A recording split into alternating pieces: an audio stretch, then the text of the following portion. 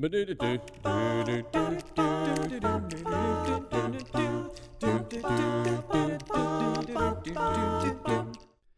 there, welcome to the podcast. This is Jonathan Edwards, pureandsimplebible.com, and I am grateful to start a new conversation with you this week. I've got Brother Glenn Osborne with me, and we are having a mini-series entitled, Who is Our God? And this was something that I got to hear, fortunately, Glenn preach at my home congregation at Valley Parkway Church of Christ back in November, and as a result of that lesson, I knew that I wanted to have it on the podcast because it's such a great conversation as well. I don't want to spoil too much about it, but it does come from Acts 17, and it's not just a topical sermon about who our God is. So be ready for that. And let's just go ahead and introduce with that. And so here we go. Let's jump into the conversation, shall we?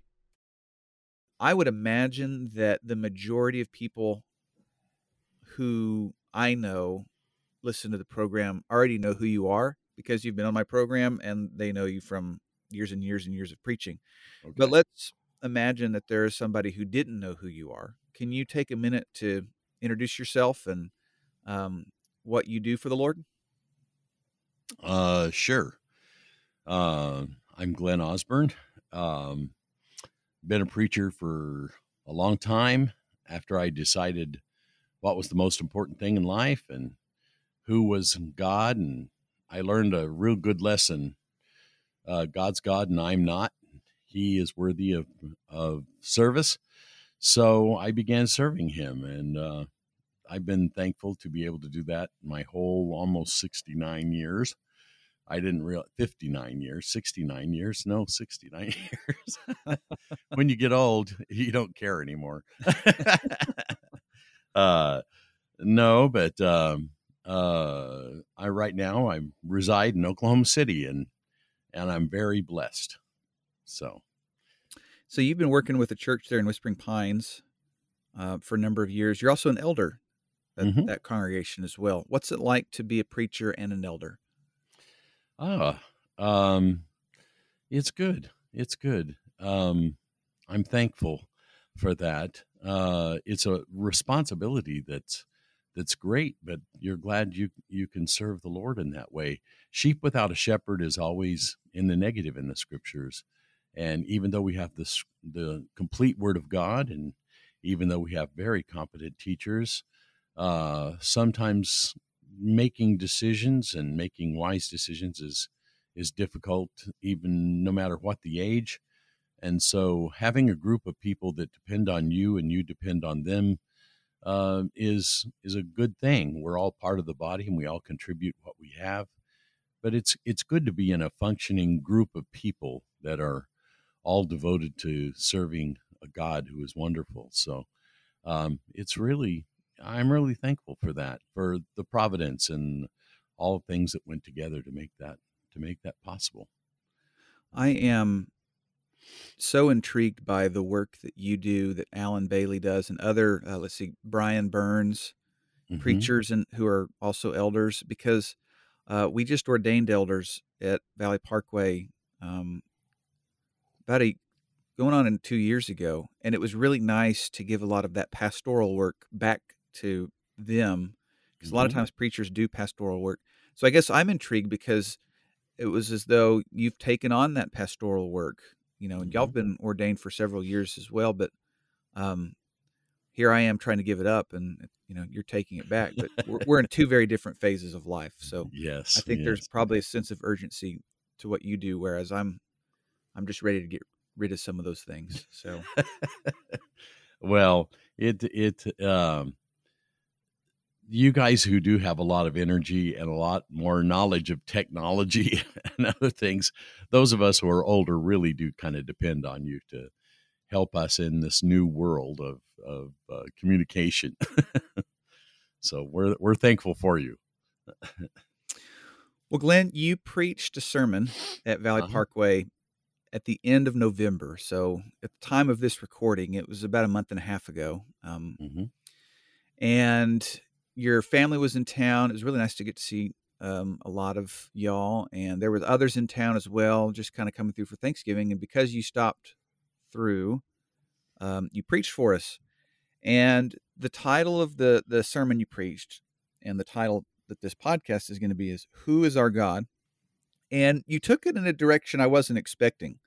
Right, the way that you kind of introduce things, it seems like it's going to be this topical apologetics type sermon, but then it turned into more of an expository of Acts 17. Hmm. Um, Before we maybe introduce some of the thoughts about the study itself, maybe just can you give our listeners an insight into your motivation for the sermon? What kind of inspired you and led you to write this down and want to present it to places whenever you visit and preach? Ah, um, well, a lot of times whenever you're involved with churches and things like that, people look at what's going on. You know, we're distracted by busyness around us and things. And of course, whenever we worship, our focus turns to God and His blessings, but it's still His blessings to us.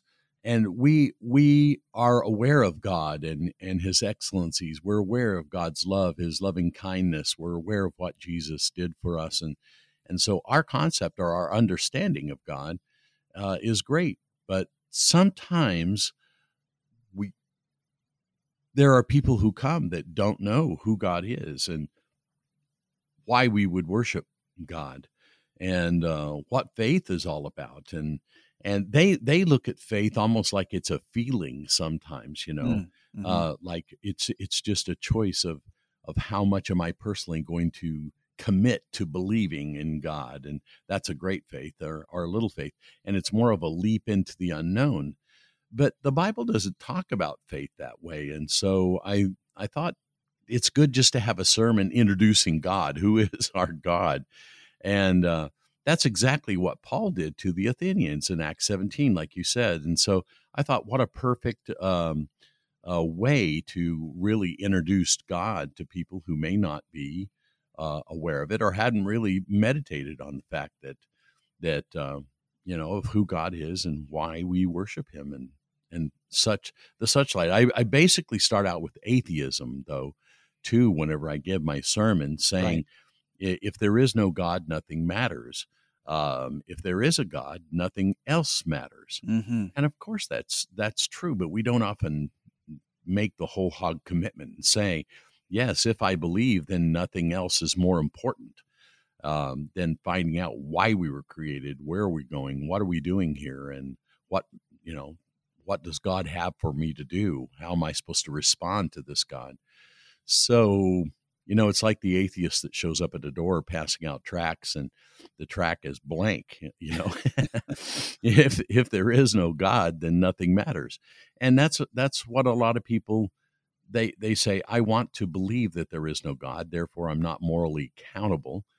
But that's really unreasonable.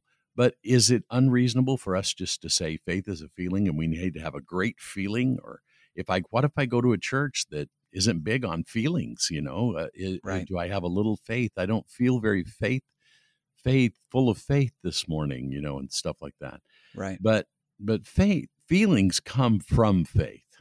Mm, Feelings come from faith. It's like Joseph and his father. You know, Joseph was uh, they unliked by his brethren because they were in visions. They were told they were going to bow down to their brother, and this was their little brother, and they hated that idea of bowing to their you know dumb brother. So they wanted to kill him because he was loved by his father. His father had made him a coat of many colors. Well, he was out away from his dad, and they grabbed him and they threw him in a pit, and they said, "Let's kill him, and then we won't have to mess with this kid anymore."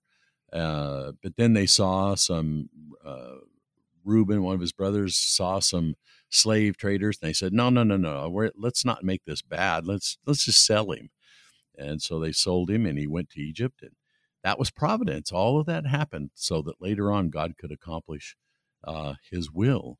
But what I'm trying to say there is that the father, when he received the coat of many colors, had blood on it. He assumed that a wild animal had killed his son, and he had feelings of grief. Well, he had been lied to, and so sometimes when people are lied to or deceived, they have feelings that aren't really based on anything. Mm-hmm. And so Okay. sometimes when people are alone, they have feelings that aren't really based in truth or in reality. Yeah. And so my point is that faith is not a feeling. Feelings come from what is true and what is right. Feelings come from faith. Once we know God, then we can love him. Yeah. Once we understand a little bit more about him, then we can give him commitment, and then we can have peace. But faith is not a feeling. Feelings come from faith. I like that. I like that a lot. And you said something just a minute ago about whenever you were thinking about how people view God, and especially this question of who is our God, that sometimes people are trying to consider God to be something like they already are, something that they already know. And so Acts 17 really kind of verse by verse explains the true nature of God. I have this written down on a notebook from your study, Mm-hmm. so I want you to comment on it. But you started the study with a scripture from Psalm 50, verse 21, and it's God speaking, and it says, "You thought that I was like yourself," Mm-hmm. talking about God speaking to humanity, as though there was this thought that we could be like God, or that God could be like us, that there was this commonality. But in this, God is trying to express just how great and just how different he is. And you Mm-hmm. use that to kind of set up Acts 17. Can you take a minute and help us understand that scripture and what it's got to do with this big meat of Acts 17? Right. Well, I think that a lot of times people think God is good or they want to worship a good God. But in not knowing God very well, we tend to think he's like maybe some that we love in our family, maybe a grandfather or an old wise man, maybe an overindulgent grandfather, so to speak, or things like that. But that leads to wrong conclusions, and that's why God is kind of telling these people, you thought I was altogether like you, you've made a big mistake. And so sometimes we do that. We think that God is like us. He doesn't see at night. Many people who sin, the Bible says, many people who sin at night, and they think that if they can hide from men, they must be hiding from God, and that's of course just not true. And so man's shortcomings become our idea of God's shortcomings in our minds, and that demystifies God and puts him onto a level of common men. And that's what was so prevalent in Greek society and Roman society at that time, is their gods were just like themselves in a lot of ways. They had many envies and covetousness and lying and shortcomings and everything else. And Paul is dealing with that. I think whenever he gets to Acts, to the Bereans and to the wonderful people there at Thessalonica and others in Athens, their sense of God was very human like. Mm-hmm. And so he says, "You Mm-hmm. thought I was altogether like you, and I'm not." Yeah.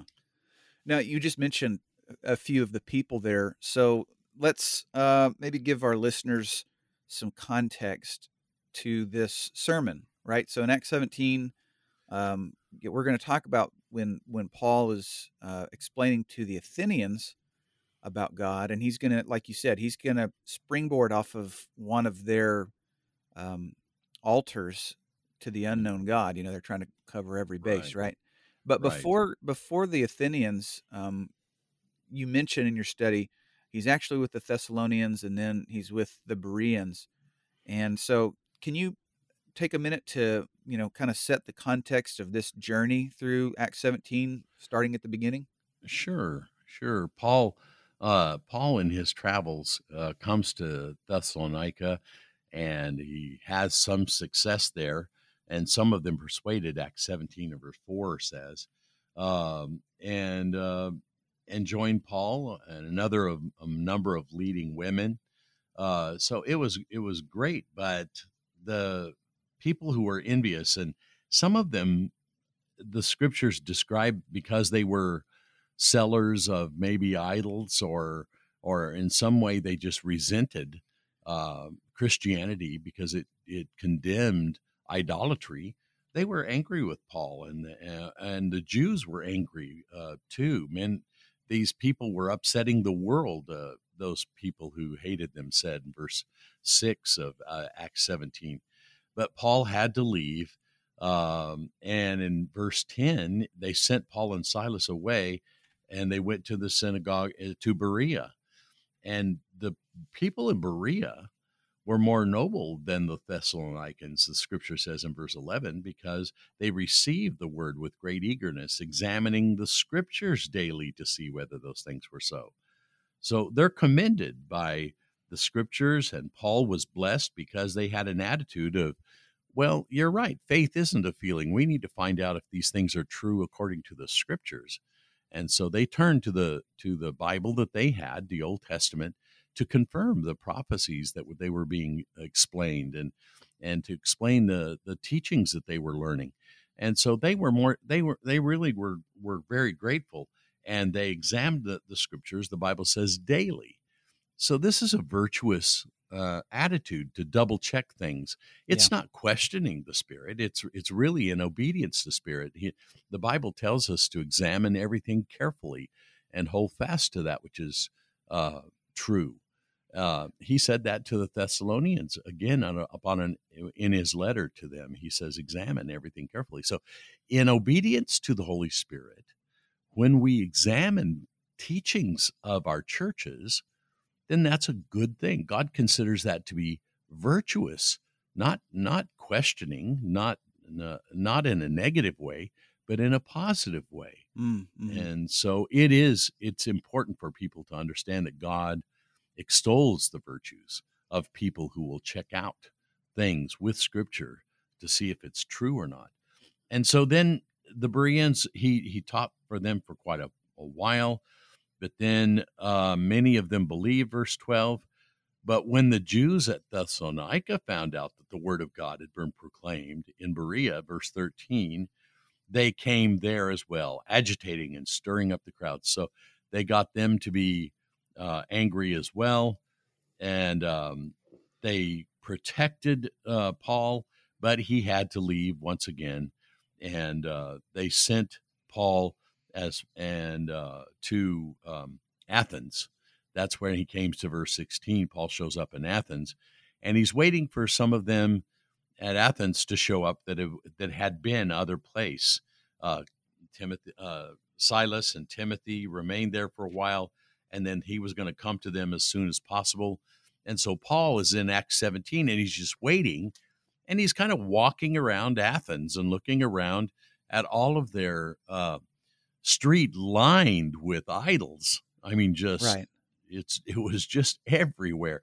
According to pictures that they have of the place, these idols just literally lined on both sides of the street.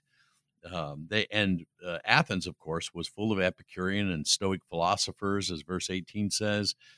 And so when Paul was going amongst them, he said, "I'm just curious, about all of this stuff that you've got going on." That it was a hotbed for religion, and but he talked about, as he walked around, he was concerned in verse 23. I was passing through and examining the objects of worship. I found an altar with this inscription, to an unknown God.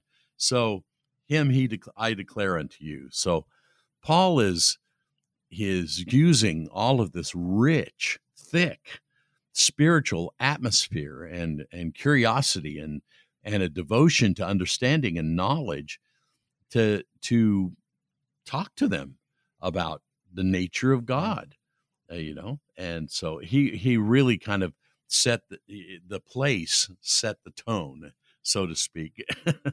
Now, Glenn, I could get on Google or maybe take a YouTube virtual trip or something and see some of the sites and observe, maybe not the exact statues, but I could see some statues from a similar time period to Hmm. these idolatrous statues, right?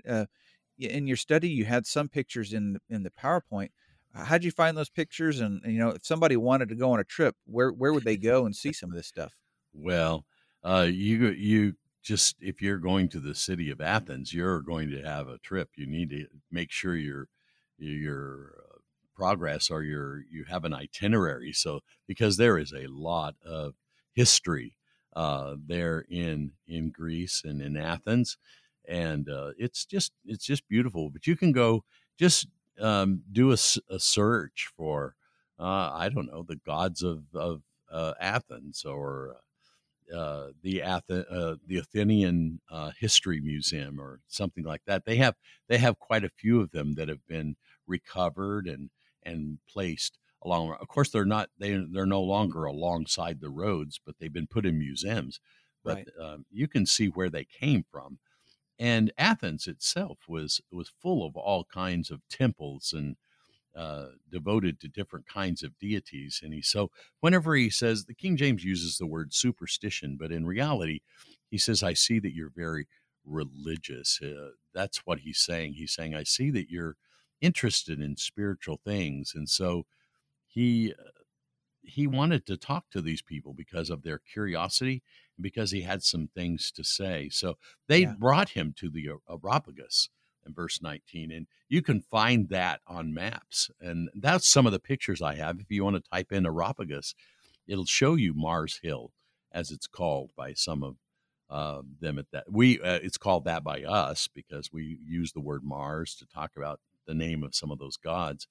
But you can see the Areopagus and look and see the actual place where Paul addressed the Athenians upon this occasion. I think that's amazing. Yeah, it's really cool. You showed a picture, I remember, of some stairs Uh huh. that while Yeah, while they were several of them were replaced, but this was the actual place that Paul would have walked upwards into the Areopagus, right? that's correct. Yes, And that then it would be. right next door is the Acropolis, or Uh huh. there's like one of the pictures seems like there's a giant temple mound next to it. Right. Maybe that's the Temple of Zeus. I'm not sure, but what I mean, it seems as though there's just a whole lot of imagery going on there. It's like Jesus versus you know idols, or Jesus versus this pagan system. So Uh huh. as Paul's preaching, I mean, just the visual of it must have been stunning. It must have been amazing. Yes. Yes. Yes, in view of all of the shadows, if the sun was out and good, it would have been an amazing sermon that day when Paul went up to the top of Mars Hill there and turns to them and begins to speak and share his views. Let's see what this idler babbler has to say, they said. I So, was in London. It's probably been close to 20 years ago, but I think the Natural Museum or Natural History Museum has several statues from ancient Greece. I think they have part of the Parthenon and uh-huh. several other statues of their little g gods. Um, but my understanding is that other than Greece itself, the Natural History Museum in London is has one of the largest collections of the things from that time than any other Wow. place in the world. Well, that would be a good place. Do they have an online presence? Oh, I don't know. I imagine they do. I imagine, especially after COVID, you could probably take a virtual tour of it. Yeah. I just typed in the Areopagus and other kinds of things, and got some pictures because and I put it in my PowerPoint for a very important reason. I think that there are people in our audience who, when they read the Bible, almost think of it as a story, as something that's not really based in reality. But when we show pictures of where Paul was, and we show these places, and these were actual, things that can be seen today, then it helps our kids understand that our faith is not based just on a wish or on a choice of a blind faith, but they're really based on historical evidence, archaeological evidence that Right. these places existed, and so it's significant to let our kids know that these things are real. Now, in some of your international travels presently, you could probably comment on this as well. But for the years that I lived in Cambodia, I think sometimes, in addition to feeling like this, Bible narrative it's almost a story, like it's, kind of so far ago, this couldn't have been real. And it's good to see pictures that shows reality. In the same way, idolatry we think as something that's thousands of years ago, and this idol worship is so far removed from modern culture. But where we lived in Phnom Penh, every house had an idol, and Hmm. it was a little it almost looked like a birdhouse, and people would daily put incense into that little, or right in front of that little house. And I've probably used this example before, so if anybody's listening and it's a repeat, forgive me. But the idea behind it is that to protect your house from evil spirits, you would placate one evil spirit to live in that little house, and you would put food offerings and drink offerings and incense offerings, so that that little home would be dwelled by this evil spirit, and he basically would be like your yard dog. Hmm. He would keep all the other evil spirits away. And so you placated him. And this is the funny thing about it, is that Buddhism has more in line with atheism than some sort of theistic worldview. And yet, even in this almost atheistic way of life, they needed to make sense of certain things, and they did so through superstition and idolatry. And this is Hmm. in 2023 Yes. AD, not Yeah. 2,000 years ago. Right. So, I know you've been to South Korea, and you've been to other places where perhaps there is some of this Eastern religion.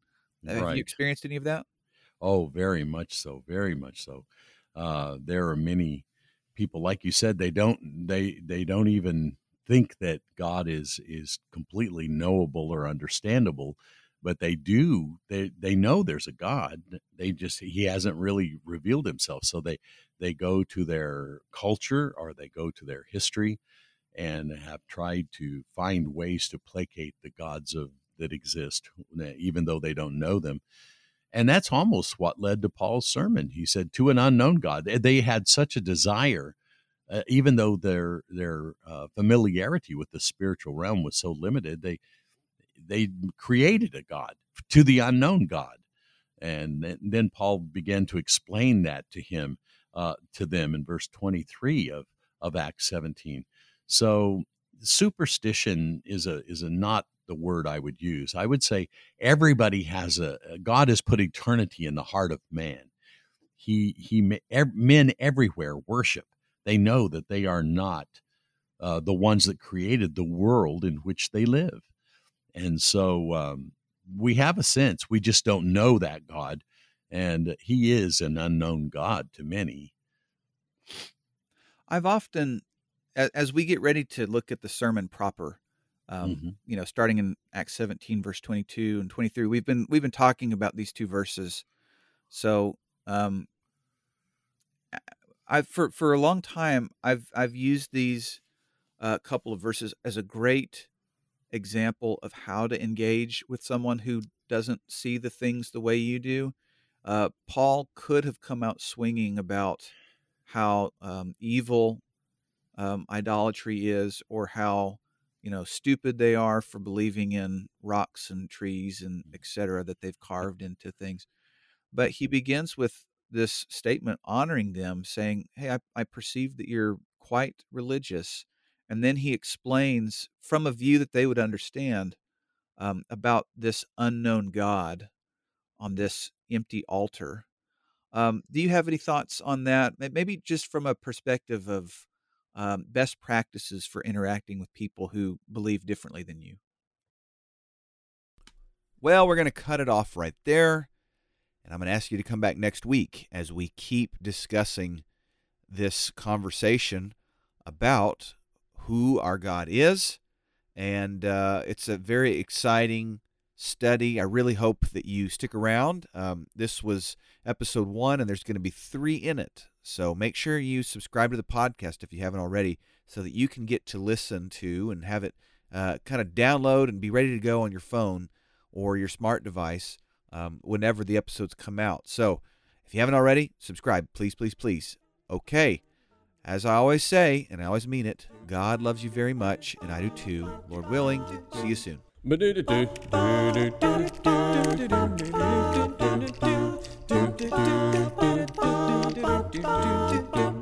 I'm here to tell you a story that is true, about a judge by the name of Gideon. He was a man like me and you. Well, it's